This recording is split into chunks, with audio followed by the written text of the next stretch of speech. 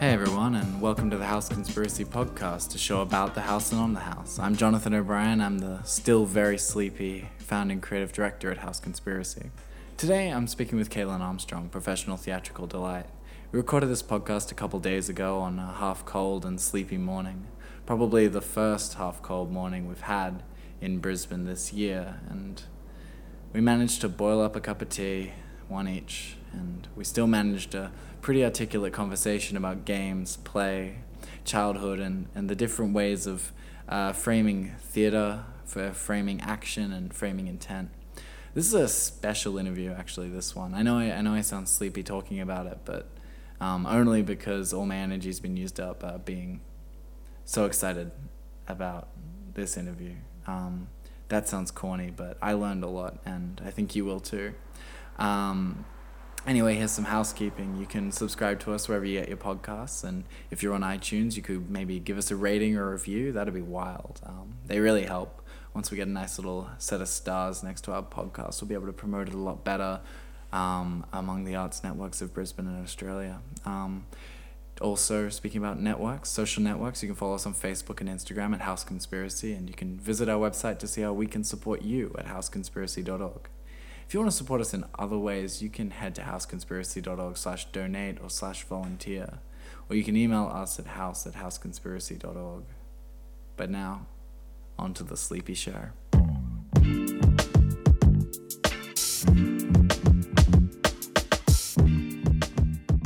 Caitlin's studio is awesome. There's a tie bed on the floor which she uses for naps when she's in and no one else is. And there are notes galore on a chalkboard door and walls, a timeline of notes that read immerse, enroll, engage, challenge, evoke, with all sorts of ideas branching off each one, a tree of phrases underneath her show's title Nomad on the wall.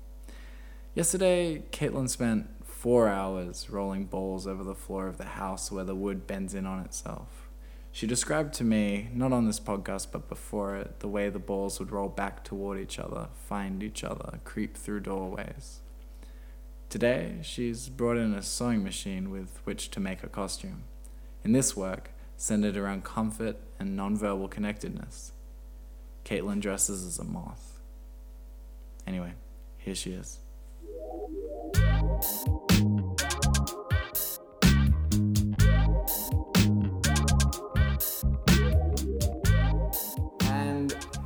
So spontaneous moments, spontaneous actions. You're working currently in clowning.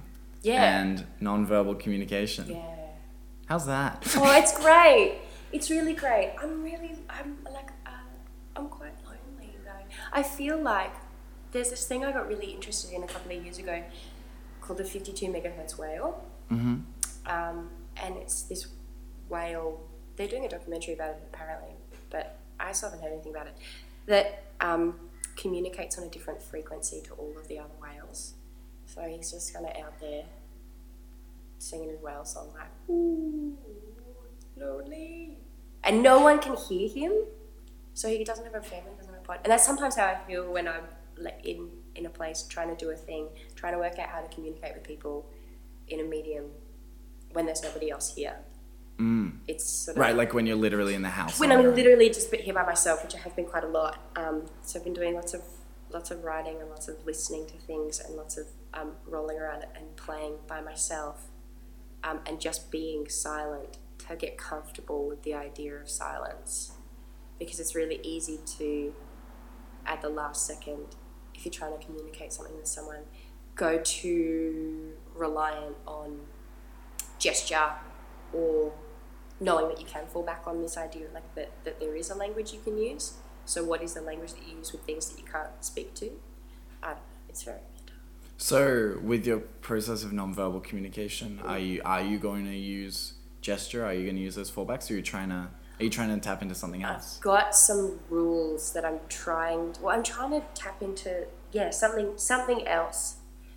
Like, what is it? Without using, you can use gesture, but not descriptive gesture, not mime that is like, I'm just essentially using words without words to talk to you. So simple motions like come here or something, to beckon someone, that's sort of a universal thing. Like I could take that to another place. and have the intention behind my hands. That's, look, how great is that? A visual thing on a podcast for me to show you. Yeah, no, it's fine. But in terms of like, I want a cup of tea, or like I need a book, and using these sort of miming gestures and descriptive gestures. The idea to stay away from things that are physical, or to map out what I want someone to understand, because half of the intent is that audiences or participants or people that you're with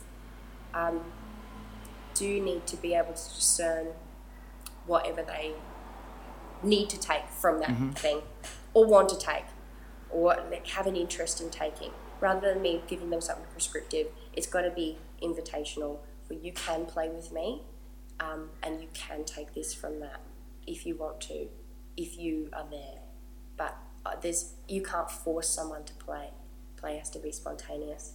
And so I guess in the same way as speaking to someone is descriptive and didactic, and using gesture can be quite didactic, it's a very liminal space. It's very free to just interpret and make spontaneous discoveries with people that may not necessarily be enrolled, trained, or focused at that moment to make spontaneous play. Because that's written on your door, right? Is you can't force someone to play your games. Those you do force will undo them. Yeah. There's this really interesting concept about games and cheating. So, like, in the world of the game, there's established rules, and play occurs in a space that is designated for that play. So generally, if you're playing chess, you're playing it on a chessboard. Yep. And that chessboard has rules that these pieces can do certain things, and you know that. So it's like a contextualization. Yeah. And even in imaginative play, when children play, they have a scope for their play. They know where the boundaries are. They know if they're playing house, it is in this setting, and these are the rules. They will put rules on it. The same as actors and mimicry and play. So there's these different categories of games. There's competition, chance, mimicry, and what's the word? It's like inertia, games of disequilibrium. So competitive games, you are pitting your skill against somebody else or another factor to try to determine who is superior in that arena. Yeah, in that context. Yeah, so you have a field for that, and you have rules for that, whatever that game is, if it's chess or soccer or whatever.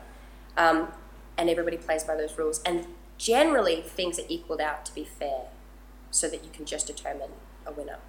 Then in games of chance, dice and roulette and things like that, you sort of you stake not any skill that you have, but rather an equal wager against someone else of like, I will bet this much versus you betting this much on this game of chance, so that we're still equal, and we have these rules around it, and we know all these things. And in mimicry, obviously that's adopting role and role playing, which is sort of more, that's where I'm going into. And games of disequilibrium, which is spinning around as fast as you can and then trying to walk in a straight line, and it's just about sort of disrupting the body and getting this feeling of like bubbly energy that is play. It's like, whoa, but it's all for just for fun. And as soon as you take it into an arena that is like, this is a profession, it removes play, because play has to be an agency of freedom. And cheating comes in. People get upset with people cheating in games because they subvert the rules, or they do something, but they are still playing the game because they're respecting the rules and they're respecting the arena that the game is in. If someone comes in and just goes chess, blah, and tips the pieces over, they're not cheating, but they're just not playing the game, and they're undermining the game, and then it can no longer be conducted. So if you force someone to play with you, they won't respect the game, and the play can no longer be free, and you can't elicit anything real or playful from them because it becomes a chore. So you have to enroll people and conduct that in a way that allows them agency and desire. You've got to make someone want to do That's something right. And for them if to they do don't it well. do it, cool. Do what you want to do. Because I can't I think I can't make someone feel something by just being like, feel it. Just feel it now. Oh, so sniffy. No, that's okay. Your project is called Nomad. Now that I guess we've talked about the context around it, tell us about what is Nomad? What are you doing? Originally, most of my ideas come from pun names. And the first thing I thought of was like, wouldn't it be amazing if you had a transient show about a clown that wasn't allowed to get angry? And you could call it Nomad. Which is like, it's just not a sustainable way to create work. I did the same thing a couple of years ago with a show called The Show Must Goon, because I accidentally ran all the letters in together for The Show Must Go On, and I was like, oh, what about a comedy wine tasting? And it happened, and it was fun, but it isn't a sustainable way to create things.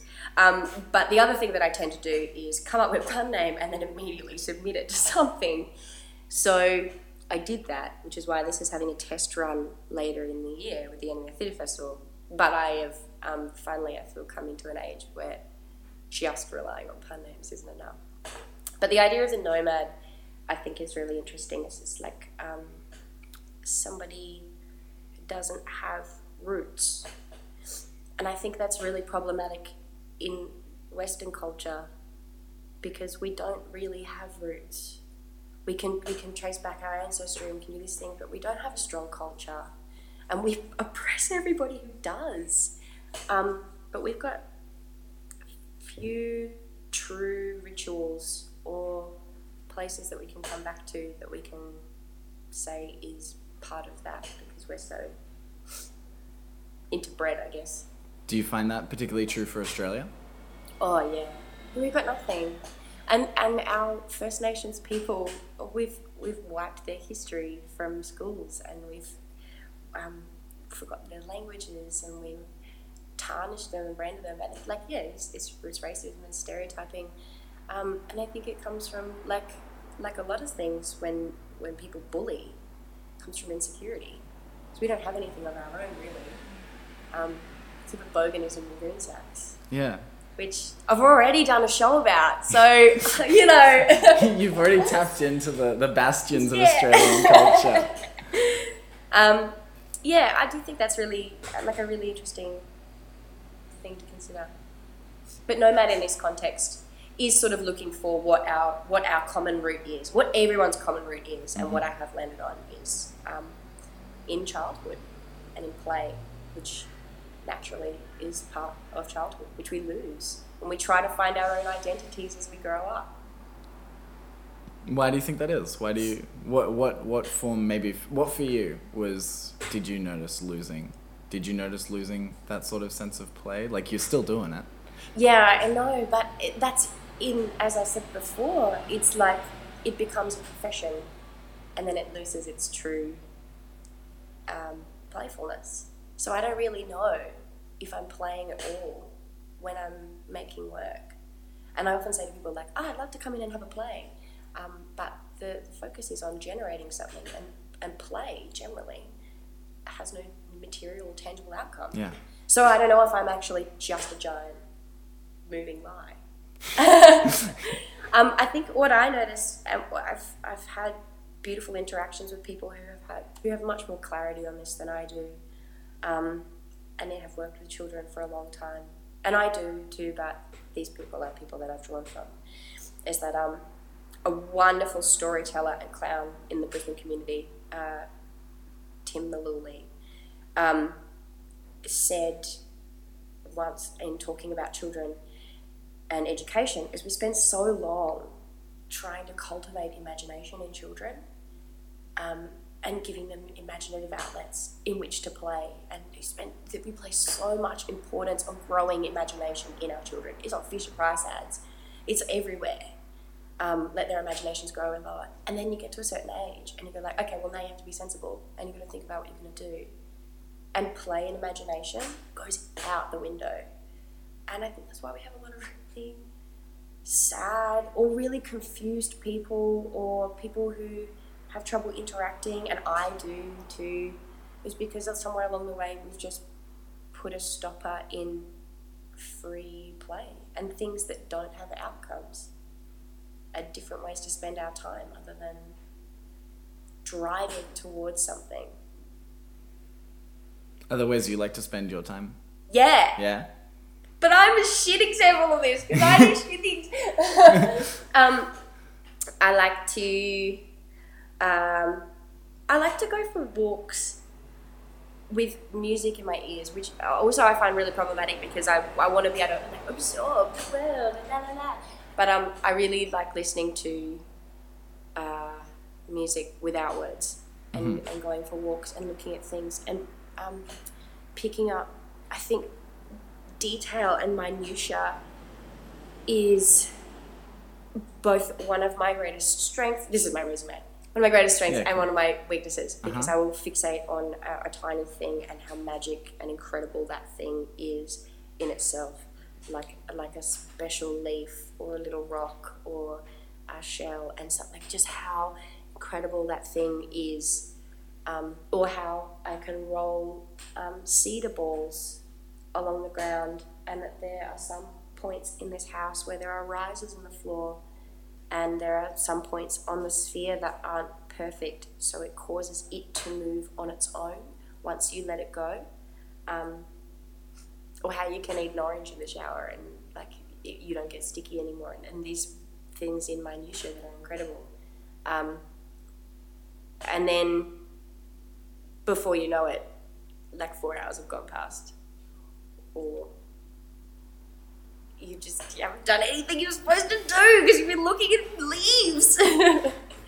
But it's valuable. You think it's valuable. I think it's valuable. I think it's valuable to me, and I don't think I do it enough, and I don't think I empower it enough in myself, or maybe even in others, because there's that gnawing drive to just spend your time doing something worthwhile. And it's really hard to show someone, to express an incredibly magic thing that might only be magic to you because you've spent 4 hours staring at it, and then your brain's created all these different synapses and gone on stories, and then when you try and show it to someone else and it doesn't do it perfectly, it's like when a kid's like, look at me, look at me, look at me, look at me, and then they do the thing and it's a bit shit, and they're like, why won't it do it when I want you to look at it? I think it's finding those things that won't do it for everyone else, but they do it for you. How does that translate to practice? Because I know you're very big on sort of the show being optional because it has to be for it to be successful. Yeah. How do you make something that's special for someone specific who you don't know? Yeah, it's like how? How do you do that? I don't know, I'm asking you. Yeah, I don't know. That's why you're here. I think, I think if you give something enough, if you imbue something with enough of your own interest, it has the power to be interesting in general. It's the same as if you give enough time to a person, you empower that person to have interest or to feel I don't know. How do you do it? I think it's about finding things with people and being really aware of being responsive to that person as well. Because you can try, you can play with someone, and if they're not getting it, it might not be for them. But can you facilitate something that is for them? And in a show, can you make something that is fleeting enough to hold somebody's attention, and open enough that they can leave, but powerful enough that they might want to stay? And can you do it with lots of people? Can you do it with one person? And can you plan it? Because I don't know if you can. Is it about having a toolbox? Yeah, I think so. And I think I've got it. Or I think I've got some tools. I don't have the full Makita set of screwdrivers of doing this, but I might have an Allen key. This podcast sponsored by Makita. No! It was honestly just the first tool name that I thought of. Yeah. Look. I don't have an answer. No, I guess you can't know until you experiment, which is what you're going to be doing next Friday. Yeah, find out what it's like. Yeah, and then also at Anywhere. I want to transition a little, because you talk a lot about sort of childhood and your childhood and growing up. Now, you studied theatre, you've been a theatre-y person for a long time, but does that sort of go back to your youth? Like, what was it like growing up? What got you here? Oh, wow. Look, like, I think every single person in the arts probably has the same story. It was like, I had one teacher, I had this and that. I wanted to be a vet when I was a kid. I was so set on being a vet. And I worked at a cattery for 9 years. I loved cats. I've got the worst tattoo on my body because I love cats. Where is it? What is it? It's on my hip. It's so crap. I was 17 years old and my friend from uni was doing tattoos. And I was like, yeah, I'll get a tattoo. And she put the stencil on and it slipped. And she was like, I'll wing it. And I was like, yeah, sounds great. Don't do it. It's worse. I've got like it looks like a spiky bowling ball, but it's supposed to be a cat's face. It's the international symbol of regret. Anyway, I wanted to be a vet. And then I did heaps of theatrical stuff when I was a kid. I didn't have any siblings, and it was mostly just me and Mum. And my mum was amazing. She's really playful and really weird as well. But I was pretty lonely, I guess. Loneliness is a big theme, and finding kin. So I'd play a lot by myself with toys and make stories and things like that. And then through primary school, I had some incredibly supportive teachers who would see that maybe just trying to channel my loneliness or channel my drive or something. I'm quite determined as a person into something that was probably just away from them. And sent me off to do Tournament of Minds and lots of things like that as a kid. And then into high school. And I guess the crux point came when I had to choose in high school. Biology and drama were on the same subject line, and I had to pick. And I picked biology to begin with because everyone said that I should, and that would be sensible. And then I just felt sad, like really sad. So I phoned up and got it changed, and no one questioned it, really. And that's what I kind of did. And then everything became about arts and drive, and I sort of just dove down that line till now. Yeah. So it's just sort of figuring out as you go. Yeah. Do you feel you made the right choice? Should you still be at the cattery? No way! Oh, but he was so good. He was this incredible Scottish man, and he played Dolly Parton throughout the whole thing for 9 years. I know all the Dolly Parton songs. No, of course I made the right choice. But I would have made the right choice in whatever I'd chosen. Because if your spirit is there, then how can it be wrong? And we've got 80 odd years, me probably like 60, because all the women in my family die really young. I'm just riding this train hard and fast into the station. But yeah, if you've got that amount of time, just spend it being joyful and spend it trying to find like tiny magic moments of inertia and little details on leaves and things. And I would have found that if I'd done biology. I would have found incredible intricacies, because it's about the way your brain is wired and what you find interest in. I'm lucky that I find interest in this enough to propel me to stake a lot of what I do on it. But I find interest in many things, just not enough to hold me there, to make it a profession. Yeah.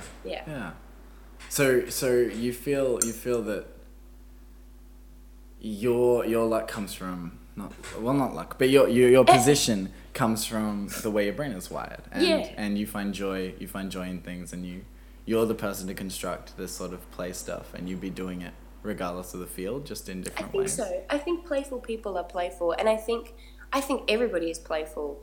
People play with themselves. Go on. And people play with their partners, and they're with their children and with their surroundings all the time, but maybe just not in a like a particularly exertive, is that a word? Like a particularly like a wild way or a free way, or maybe it's more restrained, or maybe they don't hold as much stock in it as I do. But I think people are playful, and you're certainly able to elicit play from everyone. We're all children, and I think that's where the point of the exercise comes from, is tapping back into what we all have as a commonality, and that is that we once were all children, and in some respect we all played. And can we do it now? And if not, why not? And why can't I help you if I can? Yeah, so you're really a community servant.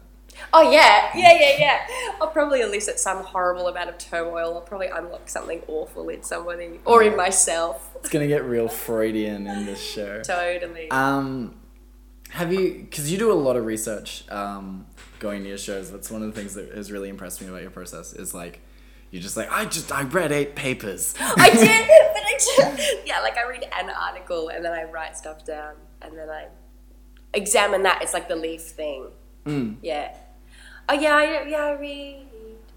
And I experience things with people. I'm very lucky to have opportunities always to work with incredible people, both like in the industry, isn't that an ugly word? That like this is an industry. It makes me think of a big machine that we just kind of like a wood chipper that we truck stuff into and just jam it all up. People around that do the things similar to what I do. Sure. And also I have a lot of children around me, and they are just awesome. Kids and some of them are crap. No, they're all great. Which one's true? I don't know. Both are true. Kids are at the same time crap and incredible. Yeah. I'm crap and incredible. Yeah, we're all crap and incredible. Yeah, we're all crap and incredible. It's part of the criteria of how we treat artists here. I was going to ask though, sort of leading on from the research question, is have you done much research into, because I've heard all sorts of different things and haven't researched it myself, so this is like a very poor question if neither of us have the answer. But have you researched much into like childhood historically versus like in the 20th century and the 19th century? I actually haven't. That's a very interesting thing to do. In finding childhood, like that's some research maybe I'll go and do today. Thanks. No worries. But in finding childhood and finding a common childhood, I think it's really important not just to examine what I know of childhood, because what I know of childhood is vastly different to another white 24-year-old woman and what they know of childhood, because they might have had 6 siblings, whereas I had none. Or they might have had 2 parents constantly around, whereas I didn't. And it would be vastly different again to someone who grew up in Victoria versus where I grew up on the Gold Coast, or someone who grew up in another country, from another culture, with another system of beliefs and rituals and those things around. So what is the commonality of childhood versus of my childhood and your childhood? Because we could probably unite on many things that would be completely alien to someone else. So what I have looked at is that incredible series of photographs of children's bedrooms around the world. Yeah. I've seen those. Yeah, it's so evocative. Like, because there is a commonality. Yeah. You can see a prized possession in all of those things, and you can see an order, and you can see, even if I can't see a single thing in that photograph that resembles anything that is true in my life, I can see the system, or I can see that child being in there and how they exist in that space and how it's theirs. It's really interesting. I've done quite a bit of investigating into that, the differences of childhood, but I haven't looked at what it is like through the ages. Yeah, I mean, maybe it's not super relevant to the show, given that your audience are all alive. But I think it could be really interesting, because I know, like, you know, in the 1700s, 1800s, especially like in Britain, kids just went and worked in factories. Yeah. Like, and that's in the West. Yeah. You know, and that's still the case, you know, in large amounts of the East. Yeah. It's sort of the third world, as it were. That's it. And children that are, you know, they're implicit in creating a lot of the wonderful luxuries that we have in the West, and that their childhood is vastly different to ours. And children who don't have access to education or to drinking water, or those those things that are very basic to us. So while play for us might be different in the tools that we use for it in like our Western sense, because we've had those things afforded to us, we haven't had to look for basic necessities. Like Maslow's hierarchy of needs was something I was looking at as well. How do you feel about that? I think the lines in the pyramid don't exist. I think that those things flow around. Yeah, I think the hierarchy is a little out of order. Yeah. Or they're not separate. You can't just like obtain one. It's not like walking up some stairs. Yeah. And then you get to the top stair. They're so dependent on some things you can't obtain down the bottom without having things at the top. The same as children. Yeah, the tools that we have access to for play in Western childhood, because we don't have to fetch clean drinking water. Well, I didn't, thankfully. Different, but play still exists for the children who have those other obstacles. Fundamental obstacles. It sounds like it's a little hurdle, but I don't want to underplay that at all. But play does still exist for them. Yeah, and as like privileged a perspective as it is, you see it when you travel to those areas. Yeah. I know you haven't left the country, but sort of in my time in Southeast Asia, like, man, there are some real talented soccer players hiding in the streets of mountain villages in Vietnam. Like, they've got it, and they're working for their parents all the time, because you see them leaving the store and going out and kicking the soccer ball for 4 hours. Like, it's all there. Yeah. I think it's all there. The ways we access it are different, but the very vital thing of play, the very base element of play, is there, and of interest in that thing, the minutiae, which is different for every person. Yeah. Wow. Scope. Scope and scale. Yeah. Through the ages. Scope and scale. So your show is called Nomad. It is. And you're going to be performing it at the Showcase this coming Friday, and then at Anywhere. Yes.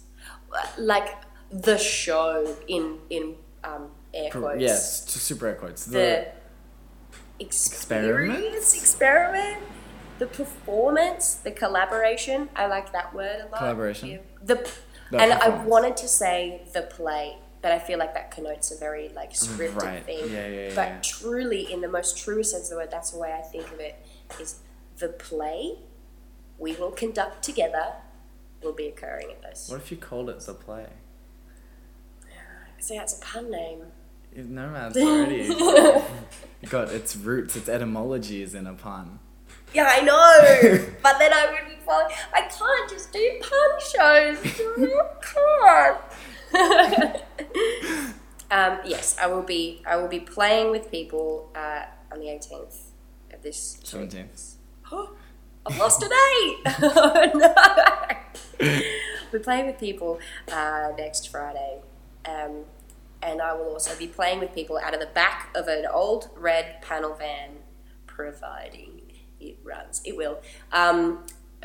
During the Anywhere Theatre Festival, but you can't book for it. It's just going to turn up to places. That's the true nature of the experiment, is that you're never going to be able to know where it is.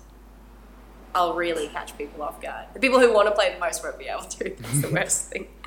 Right, because no one's going to be seeking it out. Well, they might. Yeah, it's going to turn up to people's shows before their show happens, and it's like 15 minutes. It's like a little experience, and then you'll go off and do the things that you're going to do. It's an interruption, basically.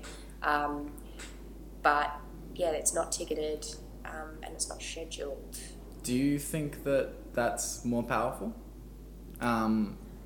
Surprising people, like, not non-consensual, but, like, non-prepared artistic experiences? Yeah, I guess that was the idea of this experiment. I don't know if it's necessarily more powerful, because I think you can create incredibly powerful things with people who are of course, like ready and willing and raring to go.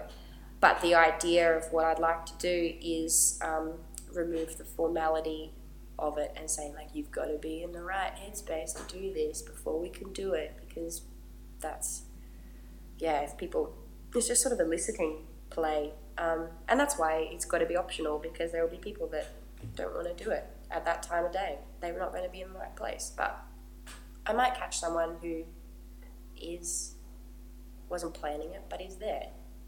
And that'll be really nice. Yeah, super nice. Yeah, really great. As opposed to people who are, like, prepared to play. I feel like that puts a really a forced idea on what they have to do, and then it goes back to that expectation. And what's the material outcome and what's our transaction here, and what do I get, what do you get, and what do I have to give you, and how do I do that? It's just got to be really gentle, and I think that's the most gentle way that I can think of doing it is just going like, shall we?